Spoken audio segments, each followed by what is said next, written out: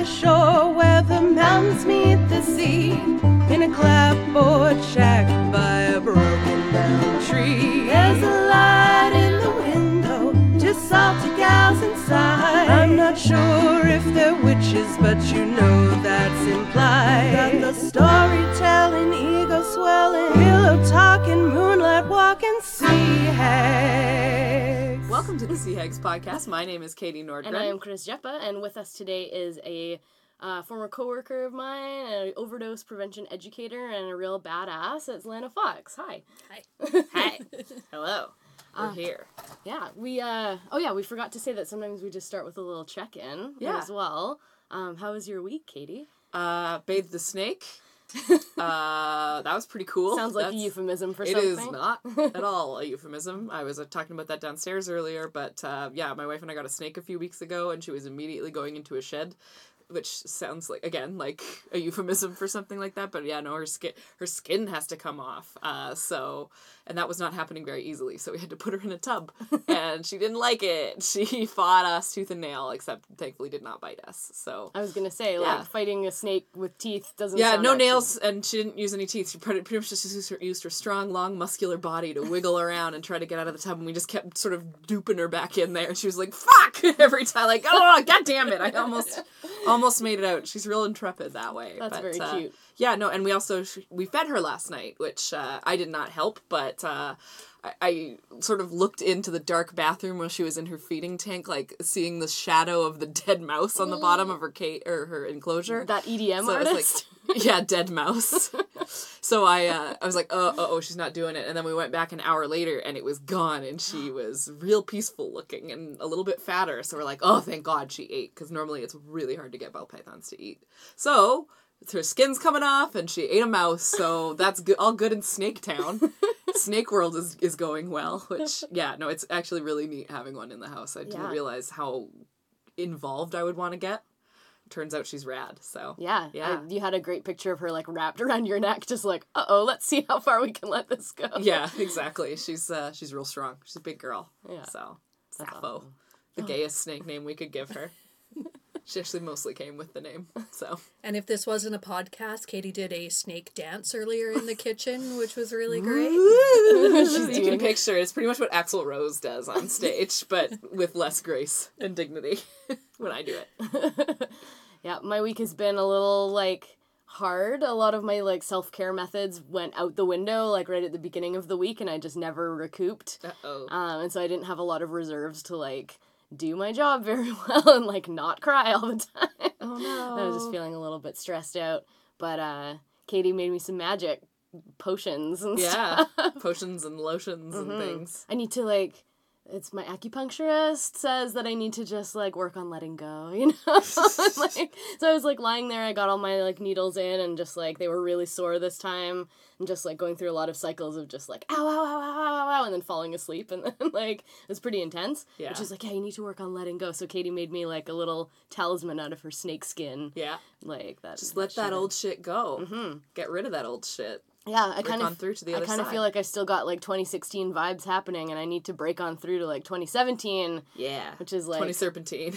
Which is, like, 2017 vibes have to be, like, we're badass and we're resilient and we're, like, pushing through.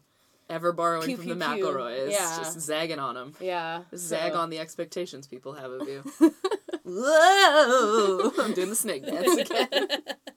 Oh, man. Have you had a pretty okay week so far, Lena, or just... I had a similar week where I went to school Thursday, Friday, Saturday of the weekend, so my weekend was only Sunday, which was just all housework.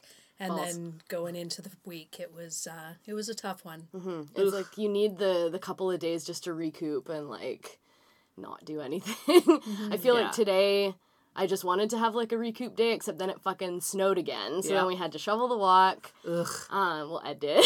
And I watched and then did the dishes. You said, good job, sweetie. Yeah. And then a few friends of mine are having some hard days, so I might have to go do some help around the neighborhood. I'm lucky that a lot of my close friends live close by, so they're just like, I'm struggling. I'm like, can I come wash your dishes? So see, that's the easiest way for me to help people is to wash their dishes for them. Yeah. So I think, it's not hard for people to like us if we're washing their dishes. It's the hard thing right now is, like, there's a few folks that are a little bit stubborn to receiving some help, and then I also see this in myself. I'm very stubborn. And so, like, I kind of need to, like, insist with people a little bit where it's like, okay, you're not answering my phone, like, my calls or my texts, so I'm going to check in with you again in an hour. I'm just going to keep being persistent. I'm going to fucking help you and stuff. Let me love you! But it's like, you can tell me to go away or just, like, let me come and do the thing, basically. And don't feel bad about, like, you're not asking for help, I'm offering. Yeah. You know, so, and I've been feeling a little bit like, I wish some people would do that for me, because I'm feeling very stubborn and, like, wanting some emotional support from friends, and then they're kind of like, oh, Chris is good, like, she seems okay, you know, she said, like, let's hang out, and she said no one time, so they're like, oh, I guess it's fine, and I'm like, no, I kind of want you guys to insist a little bit. I feel like I need to send out another, like, group text being like, hey, I still need some friendship. Aww. So, it's good. Kind of funny. It's a good thing to ask for, and it's hard to ask for. I know. I'm stubborn. Yeah. My one friend Ari said, you know, like, when you need some help, I know that you're not going to want to call me, and I require that you do as, like, a token of our friendship, and I will not be happy with you if you don't. So, like, I still want to be friends, so you must reach out to me for help and hangouts. And I'm like, fine, I guess I will. Because I kind of want it. So, Yeah. yeah. He's also kind of a magic man, so maybe I just need, like, to just dive deep into, like, some shaman shit. And Right try now. to understand What? that he's a magic man. Heart. I feel like I said that last time, too. Just every time you call him Magic Man, I'm just like, try to understand. I want to cover that for New Year's. It's a hard fucking song to sing, Chris. Do you do that for karaoke ever? Never. I've never done a heart song. They're so challenging. I'd love to do Barracuda. That was, so good. oh yeah, easy one, too. No, she's such a good singer. Yeah. Not to say that any of us are not, just that none of us are Andrew Nancy Wilson. No. As much as I want to be, I don't know. You want to shred on that guitar? Yeah. Yeah. I would like to. With my fingers. Yes. Anyway, For the cello. it's good. I had a jam last night, which was nice. Did you? Yeah, had some people over, played some music. Right on. A random man showed up with a lap steel guitar, which was really cool. Just a completely random man? Well, a friend of street. our roommates. Oh, okay. Who was just like a random coworker of his, and it's like apparently he likes to play music, and he showed up with a lap steel. It was so cool. Really he was cool. like, I broke my hand. Oh, shit. So he got someone to like fashion him a really cool like slide thing that like fits onto his cast, so he can play the lap steel. Isn't that so Wow. cool? That's And so he's like, cool. normally I play guitar. So once I broke my hand, I just like learned how to play lap steel instead. Coming in like, is it Jeff Healey who played lap steel? The blind guy who's in Yeah. Roadhouse? Yeah. Just like really scrolling back here. Come on, help me out. Are you IMDb? Do you guys know if Jeff Healey was in Roadhouse? I'm not going to Google it, and nobody email us about Never it. tell us. I'm pouring Never some tell us. echinacea tea. Yay, because I got And- the snifflies. And then we have some Hives for Humanity, the local beekeepers. This is the Strathcona honey. Do they build hives for impoverished bees? Well, bees are struggling right now, Katie. I'm sure you're aware. I am. But They so, told me. No, I think they donate profits to local organizations. I know they employ a lot of folks like in the downtown east side to like help with beekeeping, Sweet. which is neat. And they have a few hives like on buildings of SROs, like on the roofs, Neat. which is neat. And then this one is like I think from the Strathcona Community Garden, and I've got one that's like a Delta honey, and there's Ooh. like an actual like downtown east side honey. And it's just Cool. like from the flowers that they grow in different places, and they all look so different, which is really neat. Tastes like the clovers behind the Model Express. It's true. Call back to Model Express. A fine institution that we all know and love. Yes, it's the best. So I'm also going to have some of this. Thank you for business. this tea. You're welcome. And yeah, Lenny said you didn't want any tea because you were like, I need coffee so bad. Got your Yeah. own. Yeah. A self-sufficient guest. Well, tell us, Lana. Tell us about yourself. Well, we invited you on sort of specifically because we used to work together at Portland Hotel Society. Technically, I'm still employed by them, but I'm on leave until after the Indefinitely. provincial election because you never know what might happen. Right. If I lose my job because my boss loses an election, that would be the worst. That would suck. I would be very sad about that. Not gonna happen. Not gonna happen. Yeah, we went to her nomination ceremony was yesterday, and she had like this amazing speech, and like she just was like, I promised I wouldn't cry, and like immediately started crying. It was so great. Who did you promise you wouldn't cry, Melanie? Myself? Yourself? Yeah. It's fine. Yeah, it's good. So anyway, she's gonna win. It's gonna be great. But so Lena, you and I were coworkers, and I remember you being like, just like one of the like most ferociously kind people. Like you do that insistent love and care for some of our clients, I think, where it's just like, I'm going to take care of you. You're going to let me. And so that is a quality that I admire in you very much. But we were going to talk, you've like have since moved on, or in addition to PHS stuff, you're doing like overdose response education. Can you tell me a bit about what that So it was sort of born of, I'm an EMR and a Red Cross first aid instructor. Right. And I started off a relationship with Vancouver Coastal Health, educating the overdose response team out of Vandu. And we were doing classes for Vandu on first aid. And through a bunch of emails and conversations, I sort of led them to agree with me that teaching, while it's great to teach full first aid courses to anybody that can, not necessarily responding to choking is applicable in the circumstance. Mm-hmm. I thought that we could funnel the money for the funding into educating more people by teaching classes specific to overdose response. So my current position is a Portland Hotel Society, Vancouver Coastal Health, sort of straddling the line between the two in coordinating 5 overdose prevention sites. So 3 of them are PHS.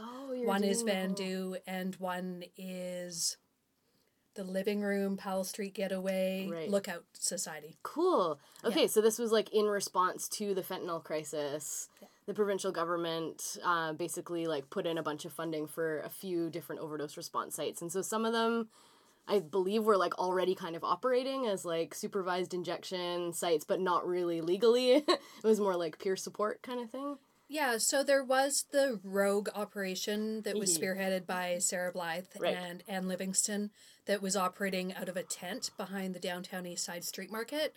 And then they opened up another tent in the back alley behind Insight because that was a place of really high incidence of overdose.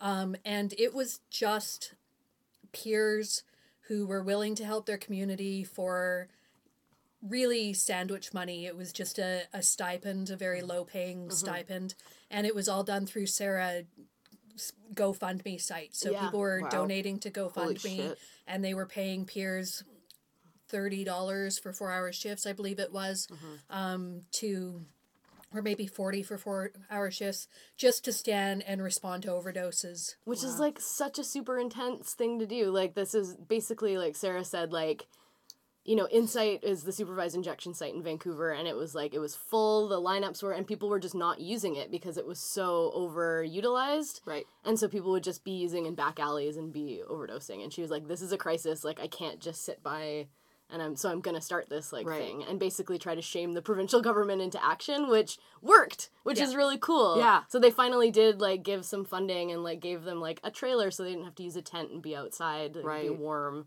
Wow. And stuff like that. And this past week, they got electricity, which gave them heat. They've been working in their trailer with, you know, very low lights, no heat. So these, you know, through this crazy winter we've had in Vancouver. Which is, like, the most unseasonably fucking freezing. Yeah, they still have, that site still has 6 spots inside, 5 spots inside, and 7 or 8 spots outside. And people will still, they're full all day long. People, you know, just because they want to say stay safe, they come in and they inject there so that if something happens, they've got someone watching over them. Right. Yeah. And I just wanted to go back because you guys were talking about Vandu, and I'm not sure everybody necessarily knows what that is. Is the Vancouver Union, like, Drug Users Union? It's the Vancouver Area Network of Drug Users. Right. Oh, wow. So it's a whole acronym, every single letter. Yeah. That's great. Well, it's just like something I don't know a lot about, but it's something that I learned like a little bit about while I was in school, because I mean I did sort of a sociology degree, at least an aspect of that, and that was brought up in really favorable terms and sort of expressed how community emerges in areas where like people who live in privilege would not expect it to necessarily. And I wonder if you could speak to that at all. Like you're talking about people working for sandwich money to look after their peers, basically. And I think that's been the most encouraging thing that's come out of this overdose crisis is the way the community has stepped up. So the trailer is virtually all peers run. They do have some volunteers that come in. There's a nurse who runs an organization that does emergency response and overdose for large festivals. So the Karmic volunteers have been a really big presence in that site. Because they do like big Shambhala and yeah, stuff? like parties and stuff like that. Yeah. Burn in the Forest. I know my friend was trying to organize like a overdose response team for that as well. Like And safe spaces too when people are tripping too hard and need to get away and just go and like sit on a couch under a blanket with some nice lights. That's I think part of it Sounds too. like a good time. Emotional first aid. Sure. You know, for when people need it. But the most of the sites, with the exception of the Lookout site, which has nursing care, most of the sites are just run by a staff person, which is only one of them, but primarily just by community members who are losing their friends at alarming rates and are, you know, really just want to participate in the care of the community. Yeah, I remember when, so the Drug Users Resource Center was another, like, sort of drop-in center, which I think now has sadly lost its funding, but they're still operating as an overdose prevention site or something like that. Yeah. But they started doing training for first aid and, like, how to use Narcan and do overdose response, and they were inundated with people that wanted to learn. Like, every single person wanted to learn how to use that medicine and to do the proper, like, CPR response and everything. Because it's just like, look, we're doing this. Like, we've all got friends and loved ones that, like, might need some help sometimes, and you never know where you're going to be. Right. You know? So, a lot of folks I know, like, would choose not to use a supervised injection site just because they don't like being out in public and that kind of stuff, and so they would use it home. And it's, like, not super safe to be by yourself, so people would, like, come together and, like, you know, use the buddy system. Yeah. No, and be that's able to help amazing. each other. So it's really heartening just how many people were just like, okay, no, I want to learn, like, so voracious for the knowledge, like, to be able to do that. Wow. So, And also on sort of a renegade level, the Atira buildings and Portland Hotel Society buildings that have a real high incidence of overdose have opened up consumption spaces within the buildings to say, you know, come down to this public space so that if something happens, I'm here and you're not in your room, or just really opening up that conversation with people. Do you want me to come and check with you in 5 minutes and make sure that you're okay? Yeah. So that's something else that's really come out of this. yeah, I just think it's really, like, it's so sad and it's so scary that people are still, like, dying a lot, you know, and just, like, that these drugs now are cut with just, like, the worst, most potent shit Right. ever. And so when someone's in the throes of their addiction that it's really hard to kick, you know, then it's like, well, I guess I'm just going to use whatever I can get, you know, and just hopefully I can do it in the safest way possible so that I don't die, which is really, I don't know. There's been... sorry, go I ahead. was just going to say, like, the more I think about, like, harm reduction as a principle and stuff, the more I think, like, it's ridiculous that the government isn't stepping in and just providing pure heroin. Hey, that would be a great solution. Yeah, like, because I'm just thinking, like, just fentanyl in general, we in Vancouver have obviously conceptualized it, like, as a culture, as, like, a DTE, like, a downtown east side problem, and something that people in poverty are dealing with. But, I mean, it's, like, it's happening to a lot of people of all classes. Like, that's how Prince died, was a fentanyl overdose. That's how Patton Oswalt's wife, Michelle, died, was partly because of a fentanyl overdose. I didn't know that. Yeah, it just came out, like, this last week. It was like, how did she even have fentanyl in her system, right? Like, it's crazy. That's so sad. But, like, it's so prevalent, right? And people just assume, it's like, oh, that's, you know, it's the dregs or something like that. Like, it's just so easy to just push that aside. Or only hardcore drug users get it, but it's like, it's cut into cocaine, and so, like, a weekend warrior type person might, like, get a bad batch of something. Like, we were super worried about that for our New Year's party, so we, like, had a naloxone kit just in case, and, like, luckily everyone was pretty chill and just, like, drank the tequila that I provided instead, which is my harm reduction tequila. Harm reduction tequila, and thank God nobody was doing cocaine at that party. Yeah. That's not a fun party for me if people are. In my job, like, doing, like, provincial government level sort of advocacy and policy work, we wrote to the health minister and we put together a whole bunch of facts, and we're trying to like raise some awareness that it's not just a downtown east side problem. Right. And so I had to read all these reports, right? And it's like the highest incidence of fentanyl overdoses is on Vancouver Island. And then the second highest is in the Fraser Health region, so Surrey and Abbotsford, and Wow. then downtown east side. Gee So whiz. it's like not actually like just concentrated. It's just that it's so, maybe just so much more visible. Oh, there's some emergency responders right now. Hopefully they're doing good stuff. But it just feels like it's so much more visible, I guess, in the downtown east side, is like everyone's using these overdose sites and it's super full and there's tons of people. But I don't know, like, is it better when things are like out in the open as opposed to like just like hidden away in the suburbs? Like, I think I know the answer to that I question. think, yeah, the answer is probably yeah. It's better if we're aware of it. Like, we do something about it. Well, in the corner, there's been so many deaths that the corner can't keep up. So we don't even know the cause of many of the deaths that happened last year because they really can't even keep up with the testing and knowing the cause of death. There's an assumed cause of death.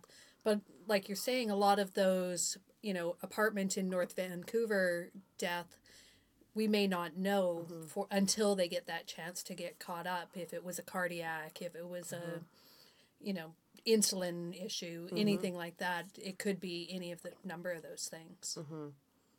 Oh, that's intense. It's so, yeah, and it would just be so easy to solve by, Yeah, so it's like we're trying to call on like the provincial health minister. Like, there are a few things that you can do sort of right now to help, and then there's a few things that you need to look into long-term policy.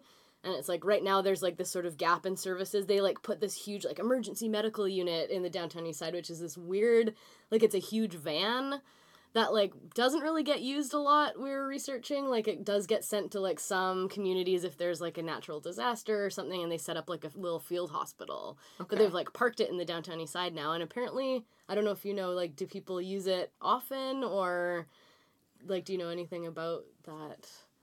I think hospital that thing? it hasn't really gained traction yet, and that the intention for having it there is really good because it was a point for the ambulance attendants to take overdose people to, Right, instead of taking them instead to the of going hospital. to the hospitals, which were just parking people in the hallways and overflowing. Right. And I think a lot of, particularly downtown east side users, really have such a bad experience, particularly with St. Paul's Hospital. They'll, ask to go to VGH because they're treated a little better, but they just didn't want to, they would choose to not go there. Whereas this MMU, their mobile medical unit, they're within their own community. They can still walk home after they leave. They also have replacement therapies that you can get on site there. Oh, that's so you really can good. access Suboxone, Methadose. They do have some other services within the MMU that that's people really can cool. access if they choose to. But it does have a weird vibe, like a security guard at the door, and it's not a place that you feel comfortable just walking up to. So people are using still more like the peer-run sites because it doesn't have the same sort of stigma, maybe, or like the same like It's such a, like, institutionalization, yeah. paternalistic or whatever. Just Yeah. like, oh, sad little drug user has to come use drugs. Better, get stared down by a security guard. Yeah. Like, that seems to be what the vibe is almost. And I think that, in my opinion, if, aside from the doctors and nurses that are working there, if it was staffed by mental health workers who have experience in the community, Yeah. it would feel more welcoming rather than that security guard type presence there. But I think one of the things, like, that mobile medical unit is still closed in the morning, I think 3 a.m. till 9 a.m. or something like that, which is the same time that Inside is closed, except for sometimes it's open 24 hours. But, like, there's this gap, and people are still using in that time. It's, like, the dead of night, basically, like, the most sort of vulnerable time almost that, like, Yeah. so we're, like, change the hours so that there's, like, an overlap, Yeah. maybe, or something. That would be a great solution to do, like, instantly, and I don't think, like, they still haven't done that yet, and like, but a big thing, definitely, like, treatment on demand would be great, or like replacement therapies on demand. So it sounds good that they're like able to prescribe Suboxone, which really helps a lot of people like deal with withdrawal symptoms. But like, yeah, man, prescription heroin would be so good.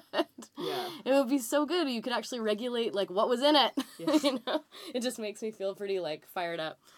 I don't know. And the bottom line is the science is already there. The Salome trials, the Naomi trials, they have already shown that giving a user who has been long time addicted to opiate substances, giving them a clean source and attention along with that, it has facilitated sort of this reemergence of their personality that's not so opiate seeking based. It's like, now I could get a job and work, or I could care for my children again, or just the things, and the science is there. It's whether Terry Lake talks about, well, we don't know if we could sell it to the public opinion. Well, what is our what's the balance? Do we care more about the public opinion Or human lives. or human lives? For him, it's the public opinion. Yeah, which is really frustrating. It's right before an election. It's like, how about take a stance instead and maybe save some people?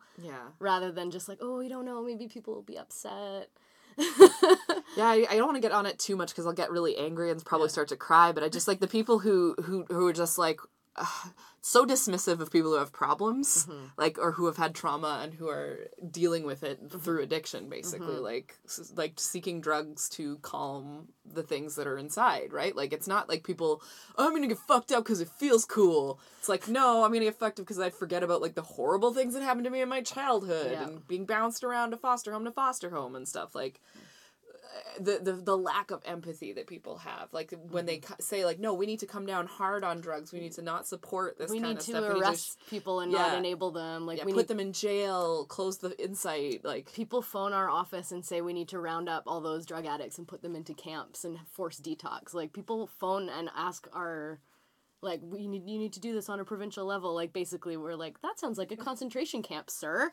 That sounds very illegal. Yeah, like the comments section coming to you instead of you going to the comments. I know. Have you said that to people who've said that? You said what you've described as a concentration camp? I did say that, yeah.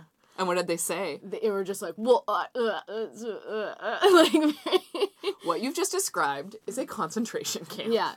God. Yeah, and so they're like, the conversations that we're trying to have with people now is like, we do agree with you on this level and this level. Like, usually people call and they're like, we can't keep treating our paramedics and our like firefighters and all of our first responders, like they're getting so burnt out from this crisis, like we should not force them to revive these people, basically. What? Yeah, and so that's awful, but it's like, okay, well, so we agree with you that there does need to be more support for frontline first responders.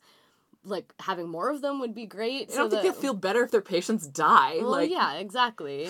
So, like, that's not the answer, but it's like, we fundamentally disagree with you on your other 3 points. Thank you very much. Your opinion has been noted. Click. Like, go and crawl up your own ass, because it doesn't please. really feel like a teachable moment at that time when someone's calling you with that kind of extreme opinion. Like, I want to talk a lot about, like, the background of, like, you know, trauma, basically, and how that feeds into addiction, but it doesn't feel like that's the most opportune time to do it. So, like, I don't know, in your job, do you find that you're doing a lot of teaching around that kind of piece, or is it that you're already teaching overdose response to folks that are really invested in it, so they don't really need the backgrounder?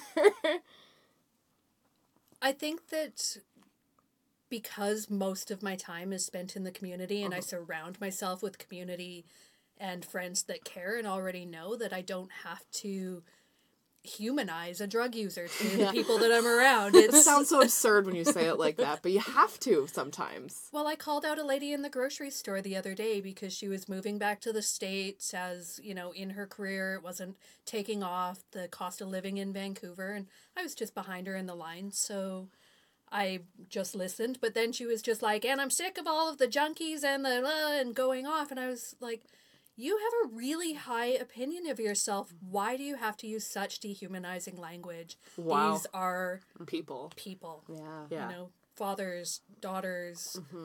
They're human beings. Yeah. And you don't get it. And then she went off on me. And I'm sick of people like you. It's like, Wow. You busybody, like, PC, fucking whatever. totally. It's like, well, good riddance to bad rubbish. Have a nice time back wherever you're going to go that this doesn't exist. Right. So The States deserves you, you like human trash fire. Go live in Mike Pence's garage or something. Oh, God. Yeah. That's distressing. Yeah. That's really rough. Yeah. Yeah. Just gonna breathe that out a little bit. Just, Yeah. I don't know. I was just like, I don't know. I think like the answer is definitely like we just need to legalize, like make it medicine. Yeah. And then help, get people away from like, I don't know, when they're in the throes of their addiction, like folks that I've worked with, right, that are just in survival mode, and that's like they're just waiting to see like when can I get the next fix because I don't know if I'm going to be able to like keep the pain at bay for long enough, And then I've seen the amazing turnaround that people will have when they actually start on this program, that they're just getting regular medicine. It's like a lot of people actually have like literal physical pain, like their back is fucked and they're like older and their hips or whatever, and so they actually use heroin to like medicate physical pain. Sure. And so you would prescribe a painkiller to somebody with chronic pain, but unfortunately it's like very stigmatized in certain communities and you won't get that prescription. But like, why can we also not value the emotional pain that people have too and treat it the same way? Like, we take medicine for like our mental health issues, so why can't other people as well? A dependent life is still a life worth living, and the fact that we sort of like community-wide and culturally don't necessarily believe that's very upsetting to me. The fact that like people are like, well, what's the point if you're addicted? Like, well, you're alive. Like, you're alive. So what's so if you get cancer and it's not treatable, you should just be shot or something? Like, is that what they think? Because there's going to be a lot of medicine involved in that. There's going to be a lot of upkeep involved in that. And maybe they smoked themselves into that cancer. Should we not treat them? Like, absolutely we should. We should have empathy for everybody no matter what situation they got into. Stomp. That's what I think. If only I could be supreme dictator. Yeah. Wouldn't that be good? Yeah. Probably be fine, actually. I think right. a society under your rule would be quite chill. It would be a just society, for sure. Everyone just, like, smoking weed and eating snacks. Oh, yeah. And all the men chained by their balls to... I'm kidding. I'm so kidding. I just think that's what people probably think I would want. I sort of want it. They can grind the flour in our mill in Utopia, It's fine. Anyway. I read a book like that once. I think it was called The Gate to Women's Country or something like that, and they, like, would, like... That sounds like a vagina, what you've just described. The Gate to Women's Country. But so write a romance novel. Basically, they're just, like, the men were forcibly enslaved and, like, were made to be into, like, breeding machines, basically. Didn't seem very nice for anybody. No. Like, I definitely value people's autonomy. Yeah, definitely. Definitely. Like, consent and stuff. It's good. It's important. Yeah. So... I wanted to ask you some more tangible questions, Lana, just, like, around some of the updated CPR stuff, or, I don't know. So we talk about CPR, and this is really the missing piece with the naloxone training, is that everyone sees naloxone as the magic bullet, whereas really what the magic bullet is, because what shuts down in your brain when you're doing opiates and you're overdosing is your respiratory system and your brain's desire to breathe. And so before we're even giving naloxone, we're seeing if opening the airway will, sort of give spontaneous breath or helping the person breathe. And that's sort of missing in a lot of what people are retaining from the from the teaching, in that if you're just giving dose after dose after dose of naloxone, you may reverse the overdose. But what's happening in that time while the brain doesn't have oxygen is that the brain cells are dying. The cells at the ends of your fingers may be dying too, but not quite as important. If you're not firing and if you're overdosing multiple times and going without oxygen for multiple times, and it's what we're seeing, eventually people are getting to the point where raising a spoon to their mouth becomes difficult because they have lost so much of their brain's capacity that they've just gone down to, you were talking earlier about the drug seeking and that need to do that. That's just your reptile brain saying, what do I need to survive? And it doesn't care about whether you've eaten or whether you got exercise or nourishing your mind. It only cares about surviving. And so you just get to the point where there is nothing left of the brain beyond surviving. So like just you're seeing like major sort of brain damage coming out of this like opiate crisis as like a side effect. I'm seeing it personally with people that I have relationships to, Wow. but the medical community is also seeing it, where we've just got an overload of people who are physically addicted to drugs and emotionally addicted as well, but also not able to take care of themselves in a way that they may have been able to 3 or 4 overdoses ago. Wow. Holy shit. That's super intense. So, like, the most important thing that you want people to take away from your trainings is, like, remember about the oxygen. So, like, right away before you even... I would imagine, like, people get into the, like, I'm going to learn how to use a naloxone kit, right? So it's got a needle and it's got, like, a vial that you crack open and, like, getting, like, practice with that and muscle memory so you can respond. But then they maybe forget about the actual breathing part before that. Yeah. Intense. And that would be, in every Narcan kit, there's a barrier device. So before you even think about unwrapping that syringe to load it up with the naloxone, you want to be giving a couple of breaths. 2 breaths, unwrap the needle. Another breath, draw up the syringe. Another breath, give the first dose of naloxone. And then, 2 minutes of breaths, 1 every 5 seconds, to give that Narcan time to work. And then another dose. And sometimes you have to assist with breaths, like they'll start to breathe spontaneously and then they'll go back under and you give a breath and they take a breath and you give a breath, talking to them the whole time, reminding them where they are. A lot of times they can hear you. They just can't process, they can't respond. Wow. It seems like there's so much... I don't know. It's like the emotional labor that goes along with that as well. Keeping somebody alert and present and feeling cared for in that situation. Like, that, I think, is one of the things for me that's the most draining about emergency response, for sure. Like, I can do all the mechanical things, but it's the, like, really being present, like, caring for somebody and trying to keep them calm and stuff like that is really, really hard. And that just comes with practice. When the response becomes the rote memory, then it's easy. Your own heart level rate's not going through the roof. You're able to direct the people around you a little bit more. Go wait for the ambulance. They're going to be coming in through the alley. Block traffic for them. Let them know where we are. It just, you're directing people, hey, can you stand back a little bit? Often, if people who are also around when you're responding to an overdose sense that you're really, really nervous, then they get in and they create more chaos, which is really, in that situation, what you don't want. Yeah, so you really, if you have that training, you can sort of take control of the scene a little bit better. And it's not even just training, it's experience. Yeah. So when I respond to an overdose now,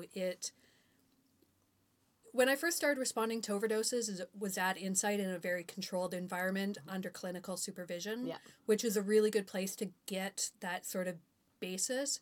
But when you start responding to overdoses in uncontrolled circumstances, it takes a little while to get the ground underneath you. And to be able then to go on and share that information. And we were talking about CPR earlier, and when people aren't breathing, giving chest compressions does not help them because you're spreading blood that doesn't have oxygen in it around, and there's no reason to do that. Especially in a witnessed overdose, and that's why the overdose response sites are so great, because you see the person go down, you're right there to attend to it immediately. And you know exactly what the cause of their passing out is, as opposed to just coming across somebody on a park bench passed out. You don't know what happened. It could have been a heart attack or something, right? Yep. And the great thing about naloxone is, even if that person had a heart attack or was in a diabetic coma, you're not going to hurt them with Narcan because there's no part of using that Narcan that is harmful. The most harmful thing about Narcan is sending someone into withdrawal, because withdrawal is the worst flu you've ever had that comes on immediately. God. And so that's why we encourage people to take time between the doses, because if you're just pumping them full of Narcan, you're throwing all of the opiates off the receptors and sending them immediately into the worst flu that you could possibly imagine. Ugh. That's cause a lot of discomfort and a lot of bad feelings like towards the responder sometimes. Like not It's pretty rare to Narcan someone and have them come up humble. That's only happened once. Usually they're really, really mad because they had to work for the money to buy that drug, whether that was sex trade, property theft, whatever it was that they had to do. Now they have to go and do that again. So from the harm reduction perspective, we're not trying to ruin their high, we're just trying to save their life. So if we're leaving enough opiate in their body that when the Narcan wears off, that they can be high again, but not so much that not put be them under dying, again. then we've done Important our job. distinction. Oh my god. I actually didn't really think about that. Yeah, it's like you don't want to just kick somebody right out into withdrawal. They will not be happy with you. Yeah, well, I knew that part, that it's like it must feel really bad, but to be like, oh yeah, now I have to go out and like hustle whatever my hustle is to like score again. Yeah, shit. Yeah. I attended one the other day, and after he was back breathing on his own, I've got his head cradled in my lap, and he's, "You fucking cunt!" And I was like, that's the nicest thing I've heard every day, because you weren't breathing 30 seconds ago. So I'm glad you have enough air to shout that at me.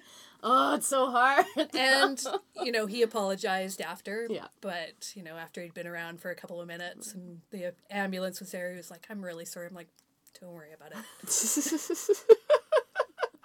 It wouldn't be Tuesday if nobody called me a fucking cunt. Oh my god. Wow, you must have to have done a lot of work to develop resilience as doing the work you do. I think that I had to do a lot of self-work when I realized that I wasn't resilient enough. Oh, okay. I've been doing the Critical Incident Stress Management program at the Justice Institute. Okay. And responding, like, all trauma response stuff. And from that, I realized that I was not really well. And it sent me into a place where I was like, okay, what do I need to do to get well? Because hiding from my friends and crying while I'm watching TV every night is not doing that. So Oh, is that not healthy? That's kind of been my week. It's my response to like all of the stress that we were under in the work was to leave the work, like, and try to find like where is a better place for me to like put my energy, because I really was not functioning well on like a really high stress situation basically, and having that baseline of like really high stress level all the time was like breaking my body down a little bit. Yeah. And so I'm like, I feel like I can be of better use like in more of like the policy and like whatever, just because of my own background and like the way that, I don't know. So trying to, Vicki Reynolds and all of her awesome workshops, this woman who's like an amazing facilitator says like, what is the best use of me? Like, think about how you can be the most useful. And you're still like I'm still contributing to this work and trying to help save people's lives, but trying to do that more through like policy advocacy. Yeah, totally. I guess. And like, cause I just wasn't doing well. And so like, what are there some skills that you've been working on to like, to develop that resiliency? Cause my instinct was just like, okay, run away, leave it all. And I admire that people are still sticking in it, even though it's like gotten even exponentially harder than even when I was working there before. Like, I think that doing this work in my new position has really helped me a lot, because now, again, like you, I feel like I'm doing something that utilizes my skill sets that I've, developed over the last year and a bit. Just taking a bunch of different courses, knowing that while I think that being a janitor that gets yelled at all the time is a really great job, which is what being a mental health worker is in a lot of ways. I wanted to be able to contribute more, and I saw a deficit in training of, not only first aid skills, overdose response skills, but also wellness training and resilience building through, you know, the number one thing that contributes to having stress reaction is not having the proper training.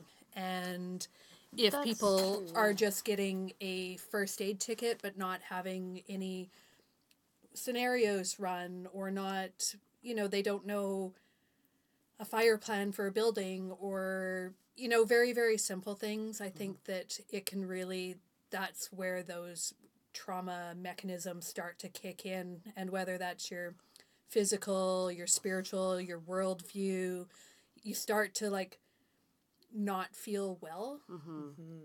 That's a really good point. Like, people scoff whenever you're in a training seminar when it's like, okay, now it's role-playing time or whatever, but it's like, you do have to run through those things. Like, Yeah. it has to get into your muscle memory. It has to become, like, normal to be able to do that kind of response. Yep. And then you just feel so much more confident, and then you don't kick in those stress hormones quite as fast and can sustain you. That's a really, really good point. That's, like, when I was working with the union, like, doing occupational health and safety stuff, training was such a huge piece. Like, we can't just throw people into situations and be like, okay, figure it out. Like, that really does a lot of harm to people. Like, training should be, like, constant, basically. Like, you should be getting lots of refreshers, like, running drills, you know, in your downtime, like, you don't need to always just, like, be sitting watching YouTube videos And crying. at work and crying. But, like, actually doing some practice runs. Like, if it's quiet, like, okay, let's work on doing some training stuff. Like, I don't know. That's important. No, it is. And you mentioned normal. The other big aspect of that is really trying to show people that whatever stress response they're experiencing, whether they're gagging when they try to eat food, having nightmares, whether they're having suicidal ideation, whatever that stress response, that's normal.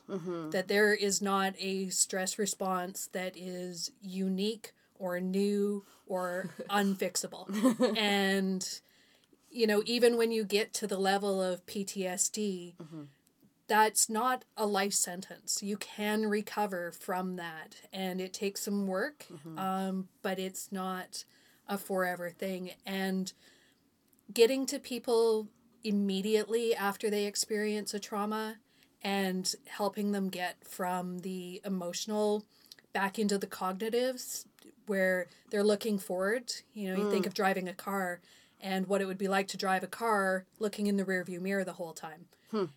But if you can be like, no, you got to look, you know, what are you going to do when you get home? Who can you talk to? Who's going to listen to you but not try to fix it? Huge. Drinking water is huge. I love all of the sciencey stuff about how your body produces cholesterol in, like, all of these stress hormones that come out, and that's how people are able to lift cars off of children and things like that. But those things reside in your body, and if you're not, you know, even going for a walk and drinking tons of water to flush that out, then it just settles, and that's why people who are in high stress situations seek stress, because it feels uneasy to just be chill. Oh, man. Yep, that's real. Called out. Yeah, well, sometimes. It's like, I definitely see that a lot, just like when you're used to running on such a high level of like, okay, activity, we got to do all this stuff, and and then you're just used to that, so then you keep doing that and keep repeating those patterns in like every various part of your life. Like, that has been a lot of my work of like trying to get better and like feel more balanced, is to just like chill and like be okay, like just sitting uncomfortably. Oh, yeah. You know, and it's like, it's fine, this will pass, you know, as opposed to trying to like totally soothe it away and whatever. Yeah, I've been trying to do less. I procrastinate productively. Like, I'm a cleaner when I'm upset often, and it doesn't like, it's not super healthy for me to do that all the time, because I like just over domestic everything, and it's kind of a waste of my downtime, right? Like, I'm supposed to be relaxing and chilling and like building up my reserves to go back and be a person again and that kind of stuff. So I I've been trying to do that less lately. Just like do more of a half-ass job, which sounds funny, but that's like progress for me. Yeah. And I've discovered that I can nap now. That's and I great. can just like I like to just sometimes lie down in my bed for an hour or so. Just not even nap, but just like read a book or whatever. And just finding out like where are you physically comfortable makes such a big difference, because normally like just being in my body is not a comfortable experience for me, because like I'm on edge. Like I'm ready for a stress receptor, or I am a stress receptor, and I'm ready to just like take in that information. So yeah, trying to unlearn that is a lot of work. It's worthwhile work, but it's a lot to do. Yeah. To I like, get out of those patterns. we joke sometimes about like self-care isn't just about like drink water, do yoga, but it's like those things are actually super helpful. Those things are a huge part of it. But like the drinking water thing is so funny. Like I've got a reminder on my phone. I know other people that do as well, where it's just like, bing, drink some water, you know. Or there's like a tiny care bot on Twitter that will like tweet at you, especially because like Twitter is a garbage fire right now, just with like all the stuff happening in the world, and it will just pop up and be like, go outside for a bit, like get away from your screen and it'll just pop up in your Twitter feed. So while you're reading Twitter, Get the fuck out and of there. if you can't disengage, like this little thing will pop up and be like, go drink some water, make a snack. Like, it's pretty nice. You just made me drink some water. Yeah. But I like that it's you know, just knowing that that's a good thing, but then to actually have the science that kind of backs it up is always a fun aspect, to be like, oh yeah, there are like chemicals swirling around in your body that you can dilute out of yourself again. Well, and if it's coming out in overwork or something like that, but it comes out in really negative ways, like shoplifting or pursuing abusive relationships or... Yeah, so if your stress response will come out in these like really counterproductive ways, and it's not great if you're like, especially if you bottle it up for a long time, it'll just like explode at an inopportune moment. So. And what are we, I don't know about anybody else in this room, but I didn't learn how to deal with stress as a youth. Nobody taught me about mindfulness or taking deep breaths or, any of the tools that we're given now to say, oh, now that you have all this stress, here's the things that are going to save you. But where's the prevention? Where is the prevention? And while we're teaching kids trigonometry, which does have practical, uses as life goes on, if they choose something that it does, in terms of critical thought and stuff like that, yes. But where is the actual, life skill portion of our schooling? Mm-hmm. Big time. I used to have that at my school, and I understand that they've cut those programs since I graduated. That's amazing. I finished in 2003, and I had a life skills class with Mrs. Gauthier, who we did the flour sacks or the eggs or whatever with the, this is my baby. You have to pretend it's your baby for a week or whatever. And we did units on dealing with depression and anxiety and stuff. And That's I think really me and cool. some of my friends, we wrote a song and sang it in front of the class. And Ooh. yeah, it was what? It just sounds awful. It was very bad. I bet it would be awful as a teenager, yeah. We were 15, but I was it was kind of fun for me because I got to sing in front of my class at age 15. People were like, oh, the nerd's a pretty good singer. But we did the balancing checkbooks and mental health and how to run a house kind of stuff. So you're the now first none of us person will that's ever have ever told houses. me that. Yeah, I've never really... I don't know. Sans Junior Secondary, when it was still a junior secondary, had a life skills class. That's pretty Well, cool. That was called Life Skills 10. Bring it back. Or Family Studies, rather. I think is what it was called, which was very interesting. It's learning those kinds of coping things. Sorry. I have a friend who has a teenager, and he was saying he's just got this emotional intelligence that I think she's fostered in him because she's a very mindful person as well. And so he's just like, Mom, I have feelings and I don't know what to do with them. And so they're finding productive ways to channel those, but that he can identify those things is really impressive. Just that I have feelings and I don't know what to do with them. Yeah, and I don't Just that know he what can they identify that are. he has feelings. Yeah. And then learning how to name those things and That statement describes so much of my youth. I have feelings and I don't know what to do with them. Mm-hmm. But I would never be able to say that. It just felt overwhelming. Mm-hmm. I did not have language for it because growing up, it was very much my parents love me and are very supportive, but they're tough guys. The wise guys, eh? They're just like, just play through the pain, like, go fucking tough it out. You go to we don't do sick in this family, kind of stuff. So I'm kind of like, no, I'm the cream puff.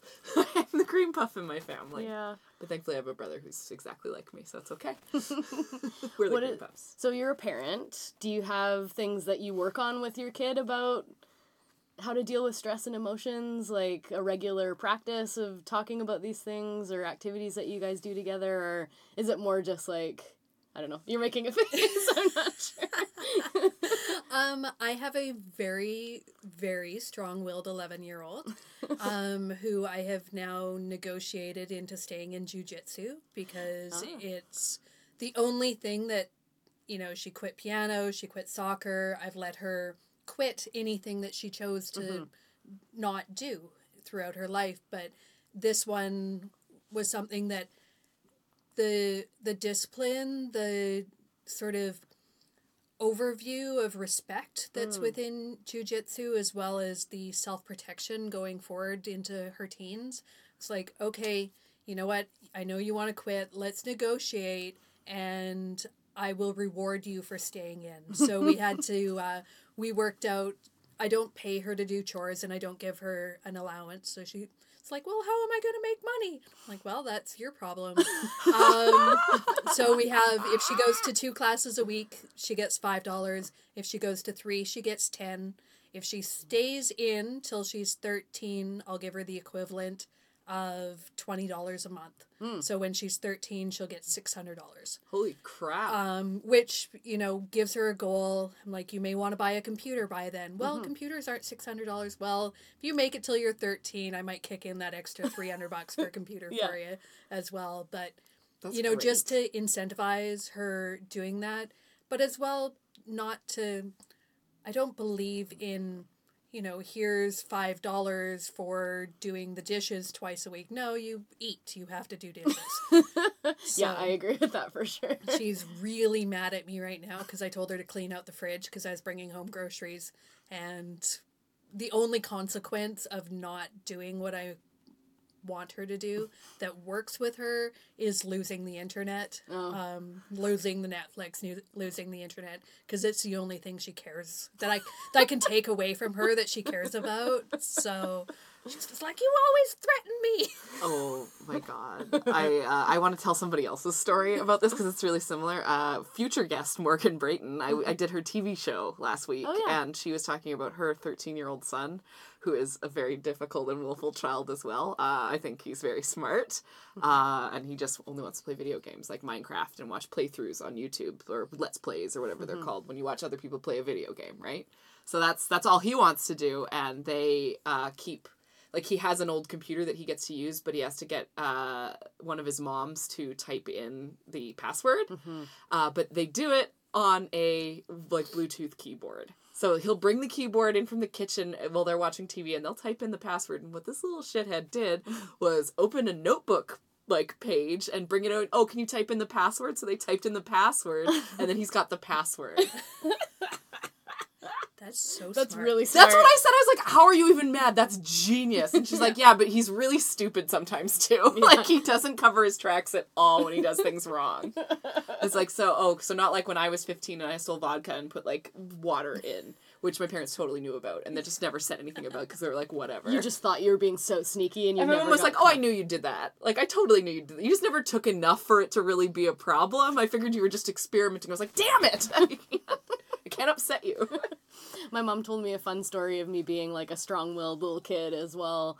And my mom is very sweet and kind of realized, I was just following you, and you were 5 and you would lead me by the hand and be like, no, Mom, we have to go this way. And she'd just be like, okay. I guess that's what we're doing now then. Oh, and just you couldn't really make me do a lot of stuff either. I don't think I got an allowance. I don't remember. I was very manipulatable, whatever that word would be. I was a malleable child. I was any consequence. Sometimes I didn't do things because I just forgot, because obviously I don't care about unloading the dishwasher. I'm 11. I don't care. I just don't. Now I'm 32 and I care very much about whether or not the dishwasher is unloaded, or the dishes are done. But as a kid, I would just forget because I didn't care. But if my mom would lay down the threats. and it would be done because I knew she would do it, and I'm terrified of her. So it's like a healthy fear of my mother. But I don't know if that's like super useful. Yeah, well, maybe not so good now. Yeah. I'm still scared of my mom. I feel like the scales are starting to balance a little bit, where now I'm starting to be a little bit scared of Quinn.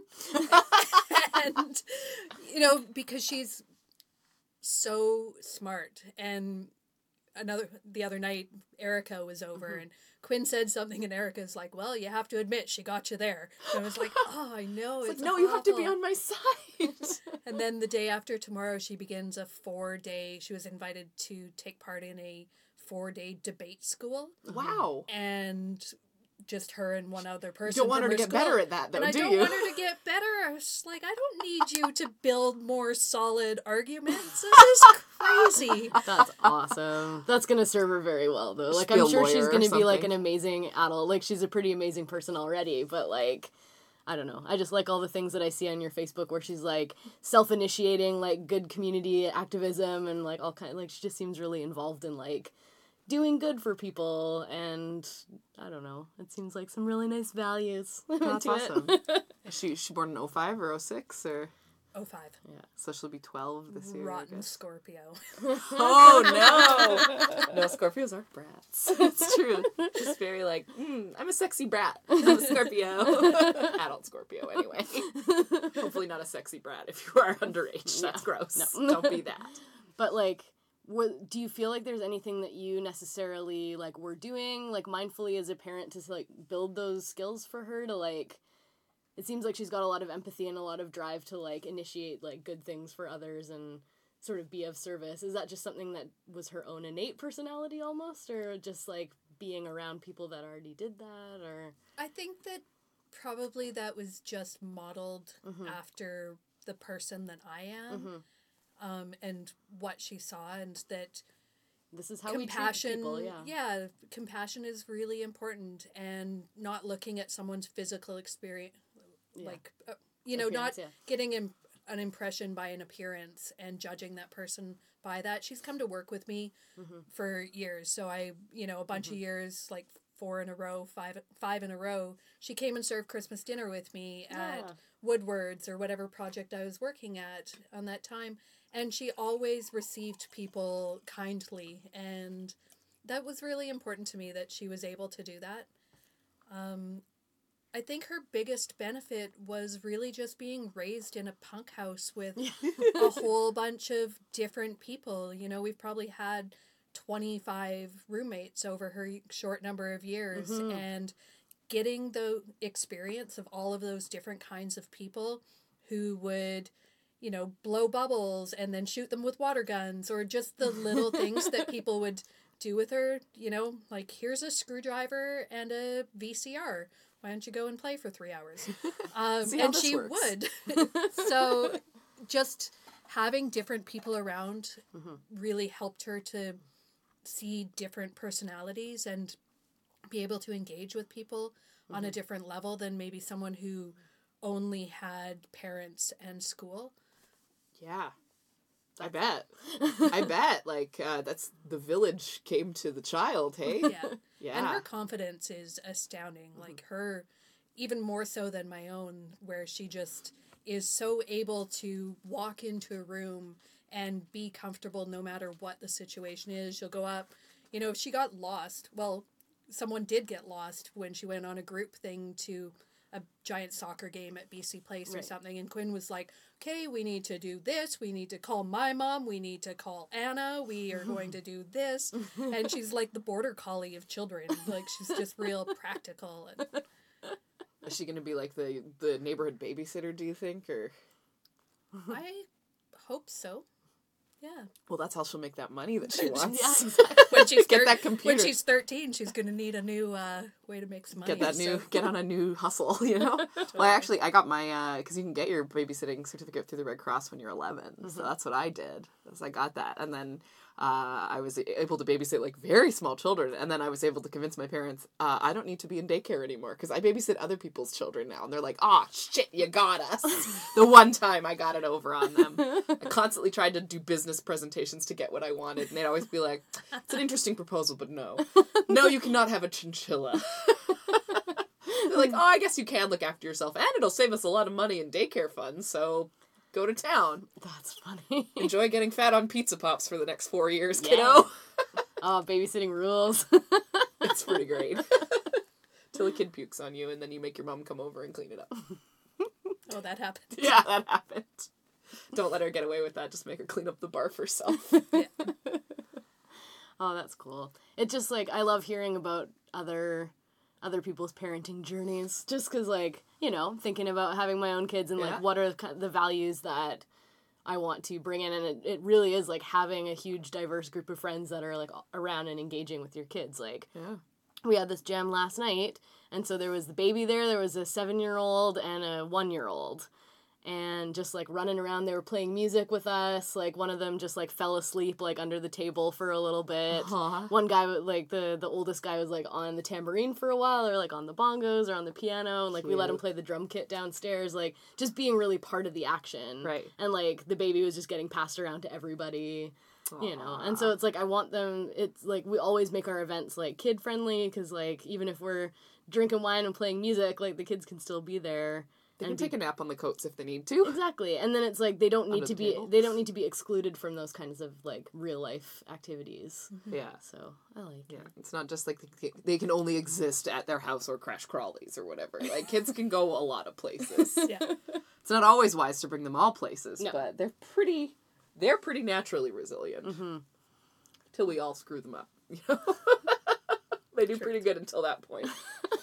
Oh boy. Oh man. Well, that's really cool. Thank you so much for coming and chatting with us. I feel positive. Yeah, that was really enjoyable. I mean, like, there was some really heavy stuff in there, but, like, maybe do you have any recommendations for our listeners if they want to be more involved and create effective change with policy with the fentanyl crisis?